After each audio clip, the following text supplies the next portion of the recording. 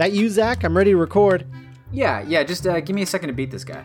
Oh, is that the new Spider-Man game for the PS4? Yeah, it's great. I haven't stopped playing it since I got it yesterday. Ah, cool, yeah. But, we got listeners counting on us to get this new episode recorded today. Oh, yeah, I know. I'm almost, got him. Okay, ready. Great. I gotta ask, is this game gonna cut into our podcasting time a lot? Are you accusing me of using my power as a podcaster irresponsibly? Because I got news for you, Scott. I did this for us. I'm not following.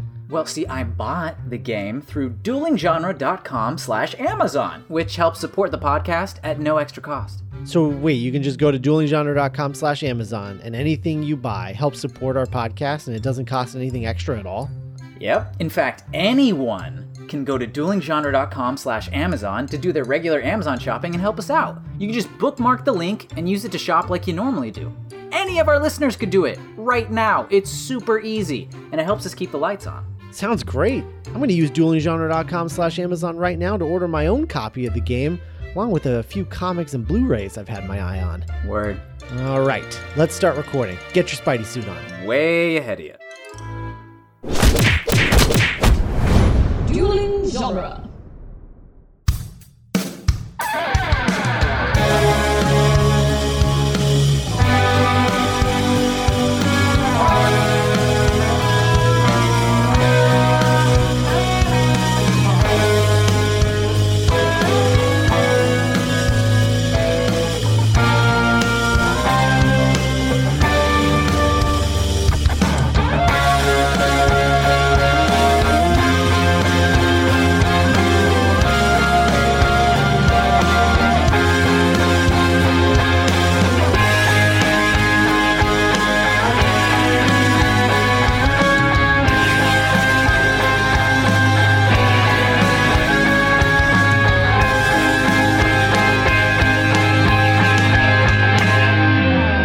Welcome back to Spider-Man Minute, the daily podcast where we say each other's names while talking about Spider-Man 2, one doorway confessional minute at a time. I'm Scott Corelli. I'm Zach Luna, and it's just us. We've made it to the final week. Very exciting. This is it. Doesn't feel like too long ago the last time we were just us. I know. Spider-Man. I had that thought during the prep for the minutes this week that I was like, I remember preparing for credits in the end of a movie. Didn't that just oh no, that was like a year ago. Oh yeah, wow. Yeah, it's crazy. So today we're talking about minute 121, which starts with Peter rising from his bed at the sight of Mary Jane Watson in his doorway. And ends with Mary Jane Watson stating the obvious. He's saying, so here I am, standing in your doorway. Oh, it's good. It's one of my favorites, honestly. No, it's actually great in the minute. It just sounds really silly when I'm telling you when how we the describe minute it. begins and ends. Like, she sees her standing in the doorway. She says she's standing in the doorway, and she puts, hangs a lantern on that. I just wanted to start out this week by saying this is our last time in the apartment set, Peter's little apartment set, these last couple minutes here. And I just want to say that, this is the last time we're in the apartment set. And it's funny how different it looks because it's almost as if her presence has made the space literally warmer / more inviting. Which I like. I just think back to when we were recording the first minute with the set, and we were like, wow, it's impressive how legitimately terrible and crappy this apartment looks, and he looks so lonely in it. By opening it up this way and putting this really warm end of the day light in it, it just feels like a totally different space because it should, right? Yeah, there she is. Yeah. I love it. No, it absolutely does. I'm sure this is going to be a big conversation over the course of season 3 of the show. But it's really weird, right, that he's still living here in the next movie. Yeah. It seems like we're setting this up for him to not be here together and probably move in with her or something next time. It feels that way, right? Right. household thing here. So this feels like a goodbye to this space, but it's not. No, it's not. We're gonna be back here next time, and it actually feels a lot bigger in the next movie. I don't know, just interesting. Again, totally. We'll probably talk about that a lot next season, but it's just something I was thinking about while I was watching this. I was like, why is he still here? Like 2 years later, 3 years later. It's so weird. It was just the perfect space for the main corridor he needs to use for web slinging, like just the exit. Location. I guess so. I'd like to move in with you, Mary Jane, but your place doesn't have a balcony, so, What am I supposed to, you've got an interior. Yeah. Yeah. There's no way to unlatch this, or I'm not going to smash my way through the wall. Every time. Oh yeah, I'm Spider-Man. Yeah, just every time. Oh, anyway. So they start their conversation by saying each other's names. That's one of those movie things that I'm not a big fan of. Overusing people's character names. Oh, sure. Yeah. It's antithetical to actual human behavior. If you think of the closest people to you, how often do you actually use their names? Not ever, you probably have terms of endearment for your closest significant, people, or you have dumb nicknames for people, or you just say hey, you, or whatever for your siblings. But it's very rare that you're oh, Charles, my brother, how are you? It's not the closer you are to people, the less likely you are to say stuff like this. This is the Titanic effect of when people use their character names overtly and obviously, it kind of rings in your ear a bit more than it should. But that's right. I don't know. It's the hard thing about writing scripts is you do have to establish the names, and then how do you use them? Yeah, but not at the end of the movie. No, I think everybody's pretty well aware. It's not like he's saying Mary Jane, and she's Peter, and everyone's oh right, that's their names. Peter Parker is the name of the protagonist in these films. Oh yeah. Right. Maybe it's because we're echoing the imagery and symbolism of marriage here, that it's almost like the, do you, Peter, take this woman, Mary is that Jane, what's happening here? I don't know. She shows up in a dress, and they she's pledge loyalty archway, to one another. I guess. Yeah. They're kind of doing a little exchange of vows type thing. I don't know. I was willing to extend the benefit of the doubt. It's not really so much an exchange of vows as a one-way monologue, but okay. Sort of, she says a bunch of stuff and he's dumb. Yeah. Which story of our life here on Spider-Man 2. Yeah. Mary Jane doing the heavy lifting and Peter being a doofus. Yeah, I don't know. I do love the way they sell all these lines, the names and the standing up and all that. He's just he's so overwhelmed to see her. I love it, as we all are in this moment. For sure. And it's a mixture of emotions because he's really happy to see her, but also he's just wait a second. This isn't what we decided. I wrote in my notes. I wrote in the notes the line, "I can't survive you. I can't survive without you." And then I wrote next to it, literally, does she mean that literally? Because I don't know. I think maybe it's as much his fault that you're in danger in the first place, right? Right. Yeah. Maybe she doesn't mean that as professing love type of phrase, but more of a hey man, I regularly end up in these scenarios where because of you, where I'm about to die. You might as well man up and protect me. Right. Is it a blame phrase more than a aw phrase? Right.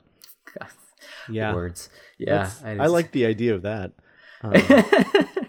Of this just being a totally practical arrangement. I'm just gonna look. I ran the numbers, and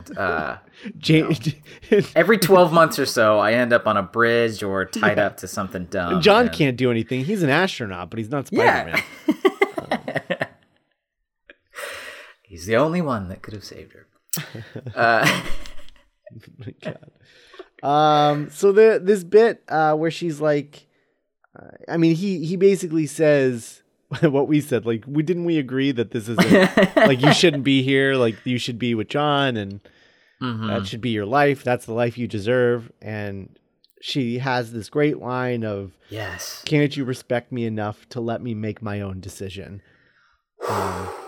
Which I am beyond shocked that line was written by a man. To be perfectly honest, especially in 2003 when this would have been getting written.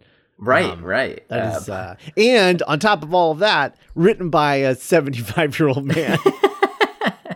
It's impressive. I almost wonder if it comes from the producer. Laura Ziskin or something, or Laura Punch Ziskin, Up on the Day with like like Kristen be like, hey, maybe we should spell out something a little more explicit here, so I don't just look like a prize. Like maybe we should. No, that would be great. Yeah. Because it is. This is the whole thing. I thought, watching these minutes was. This is the kind of beat that could land in a weird way, like literally rewarding the hero with a woman, type of trope here. But because she is so on top of the ball with, her motivations for it and her making the decision and pointing out, her agency, yeah, that I kind of like it. And of course, it's also. I feel less bad about it because of the practical considerations, just in terms of, hey, if you knew the guy that you had a crush on in high school was Spider-Man now, and that you understood how special a connection you guys had, that's a fine enough reason to point out that this is a meant to be type of thing. It doesn't ring as like Johnny so and so was the protagonist of the movie and therefore he has to get a girl. It's like. No, it makes sense. Like I buy it. It's also helpful that despite what we've been arguing for this whole season of the show, it's also helpful that it took 2 movies to get here. Yes, so it doesn't feel so much like a prize. It feels more earned, I think. Yeah. Maybe not even earned. Just that it feels like they grew into it. Well, I mean, that's what I mean by earned. What does it mean by earned? Yeah. I mean metatextually earned. I don't right. Yeah. I don't mean Peter earned her. I mean the moment. The story has earned this moment. Yes. Got it. Right. Got it. Totally. Yeah. That if you are gonna go this route, this lands the moment, and I think is part of the reason the movie feels so good on your way out of the film. I mean, not just all of the great sequences in it, or all of the super. High key, that's a full of meaning moment, like the train sequence. It's that we end on this reconciliatory romantic note and then a victorious note, and then you walk out of the theater like, oh my God. It's all working for, no matter how many stumbles we've had here and there along the way, or how many seams we could see in getting to this moment. When it does happen, I think it works. I think it works great. Yeah, I think so too. I think though speaking of stumbling moments, I do have to point out. I mean, again, she sells it. She's a great actress. She can sell just like Toby. They can sell some of the cheesiest dialogue, and do it really, really well, and not make it feel as cheesy as it probably could be. Totally, yeah. But this line of her saying basically it's not fair that we're expected to be half alive, half of ourselves. And I'm just like, what are you talking about? It doesn't really do. I don't think it does her monologue here any favors. That line, it does. Yeah. It feels like it muddles up her point a little bit. Right. Right. Which she has been in the one track here mostly about this is what I want, this is what I deserve, and respect me, make my choice. Right. And then it's sort of there's the second line of I might die without you, that's hinted at the beginning and then brought with the half alive thing. It just she sells it. Yeah, you're right. It just doesn't really line up, I guess. No, is the way what I'm trying to say. Yeah. It doesn't form a cohesive argument, I don't think, because because she's just talking about like how she has like, don't you respect me enough to have my own agency? Let me have my own agency. And then she's like, but I'm like half of a person. And you're my other half. And it's like, what? All right. I mean, it's the same kind of dissonant messaging that's in the Aunt May speech earlier in the film, where it's like, didn't you just say the other thing? And the lesson I'm taking is this one? Because what she should say, if she wants to say, like, I think I understand what she's trying to argue for, but talking about it as yourself, if you're just talking about how much agency you have or should have in this decision, then you don't talk about yourself as half a person. You should say, like, how is it fair that we have half a life? There like it is. Life, just in general. Yeah. Like, we want a full life, and I'm only going to have that. We're only going to have that with each other. So let's be together because that's what we should be doing. Right. Don't say like, I'm half a person without you. Like that feels, you just were just saying you had all this agency and now you're like, but without you, I'm nothing. And I am no one. Yeah. She kind of just, slides past it so she can get to the small voice "I love you" that kills me at the end. So you could tell that she knew which part of that line to really like land on and which to like kind of skate past. Yeah, because even her performance of the line feels like she's talking about what I said about like half a life. Yeah, that's why I almost didn't catch it at first. Like, the wording is.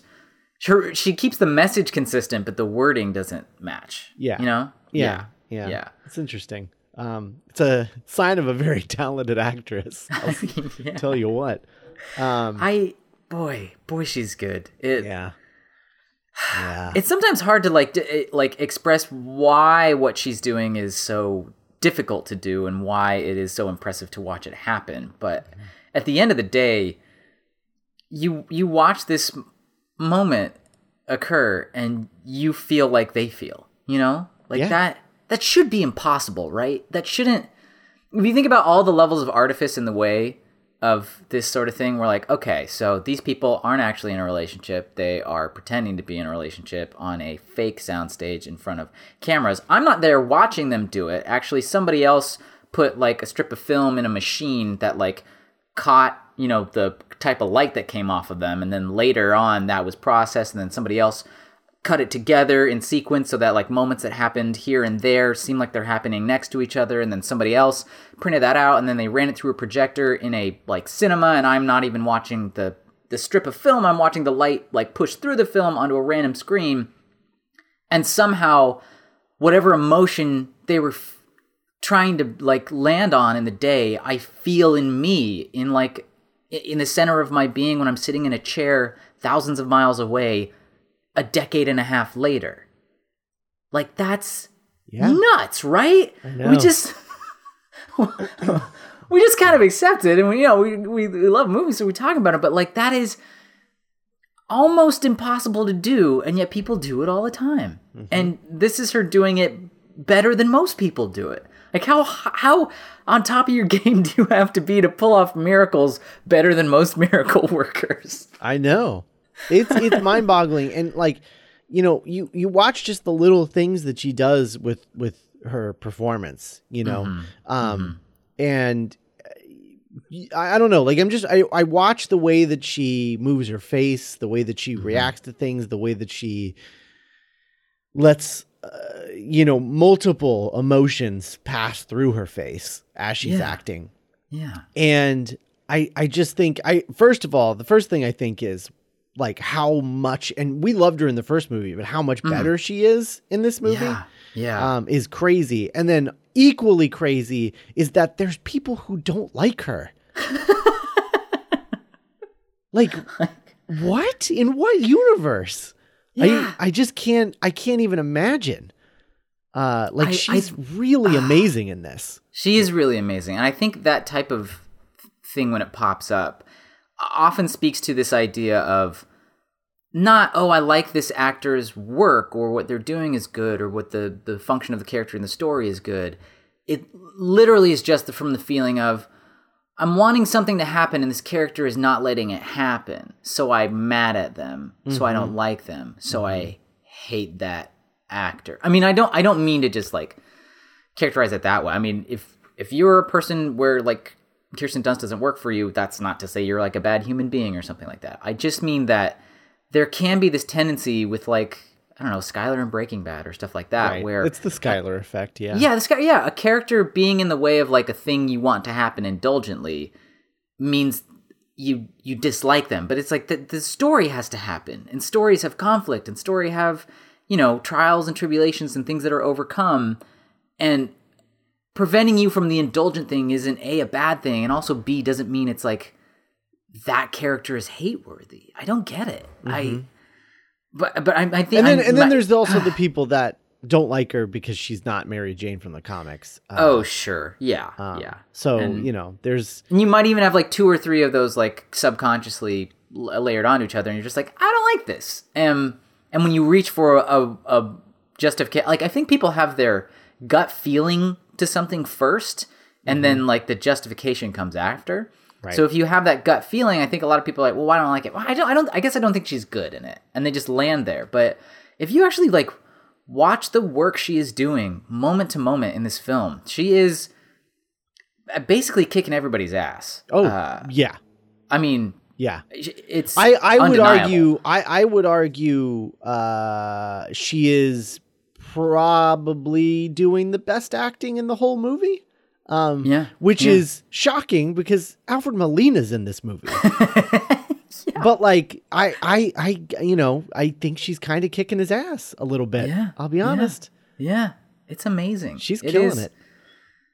This is the stuff that's hard to do. And obviously it's very fun to both watch and to do the big stuff. Like, you know, big yelling moments and screaming and crying, or being like a, you know, scene chewing villain or whatever. Like those are fun to do, but that doesn't mean they're the most tricky things to do. Does that make sense? Like, yeah, you know, every actor who's like trying to prep like audition materials, like a monologue that they have when they're going to be going out for like theater stuff in New York or whatever. Like there's the, you know, oh, I guess I'm going to do like a big yelling or crying scene from X, Y, Z or whatever. But the things that are hard to do are these small, quiet moments where, like you said, like letting a whole cascade of emotions fly through your face and not breaking out of the scene, and creating a story within the line that we only have so much words that are said here in the scene. But the bulk of the communication happens between the two of them in terms of nonverbal things and looking each other in the eyes, and you know, the expressions that they make, and when you shift from one state to another, or when you change tactics. Like that stuff is the hard stuff, and it's the stuff that makes or breaks your project. And here we see one of the purest moments for me. I mean, this is, I watch her act in this scene, and I just feel like I gotta work harder. Like that's, I'm like, oh yeah, no, that's a movie star. Okay. She's really good. Yeah. And really good is different than the thing that's happening is my cup of tea, you know? I don't know. It's tricky, but yeah, no, I agree completely. Standing in the doorway. I think that lands us at the end of the minute. There's it's really just the monologue, you know. Lighting's great, as we've talked about. Her hair. Toby's listening and reacting, you know, and all that. True. But it's good. Yeah, I mean, that's the thing, right? It's like we've been talking so much about her, and you know, Toby's there, but this scene is kind of not about him. So right, yeah. Which is really, it's an interesting move for the final scene of a superhero movie, to make it about the supporting character. Right. Maybe it's why different. I love it. Yeah. Like maybe it's why. Yeah, you know, there hasn't been a scene that was about him since he was in the web with MJ. Like the rest of the movie is about the supporting cast. Yeah. Like once we get out of the disaster, Yeah. Everything else is about like the fallout for the other people. Wow, what an interesting way to structure a superhero film. That's something you wouldn't get now. Yeah. Wow, crazy. That's good. Yeah. Huh. Yeah, I mean that's all I got. Like, yeah. All right. Well, you guys tell us what you think about Kirsten Dunst. But remember the golden rule: if you don't have anything nice to say, don't say anything. But you can do that at Spider-Man Minute Friendly Neighborhood Listener Group on Facebook. If you're not already a member, you probably are if you're listening to this. Either that or you're just not on Facebook, which, fair. Respect. Yeah, sure. Yeah. So, do that. And we will be back tomorrow with more romance in minute 122. Bye, everybody. Bye.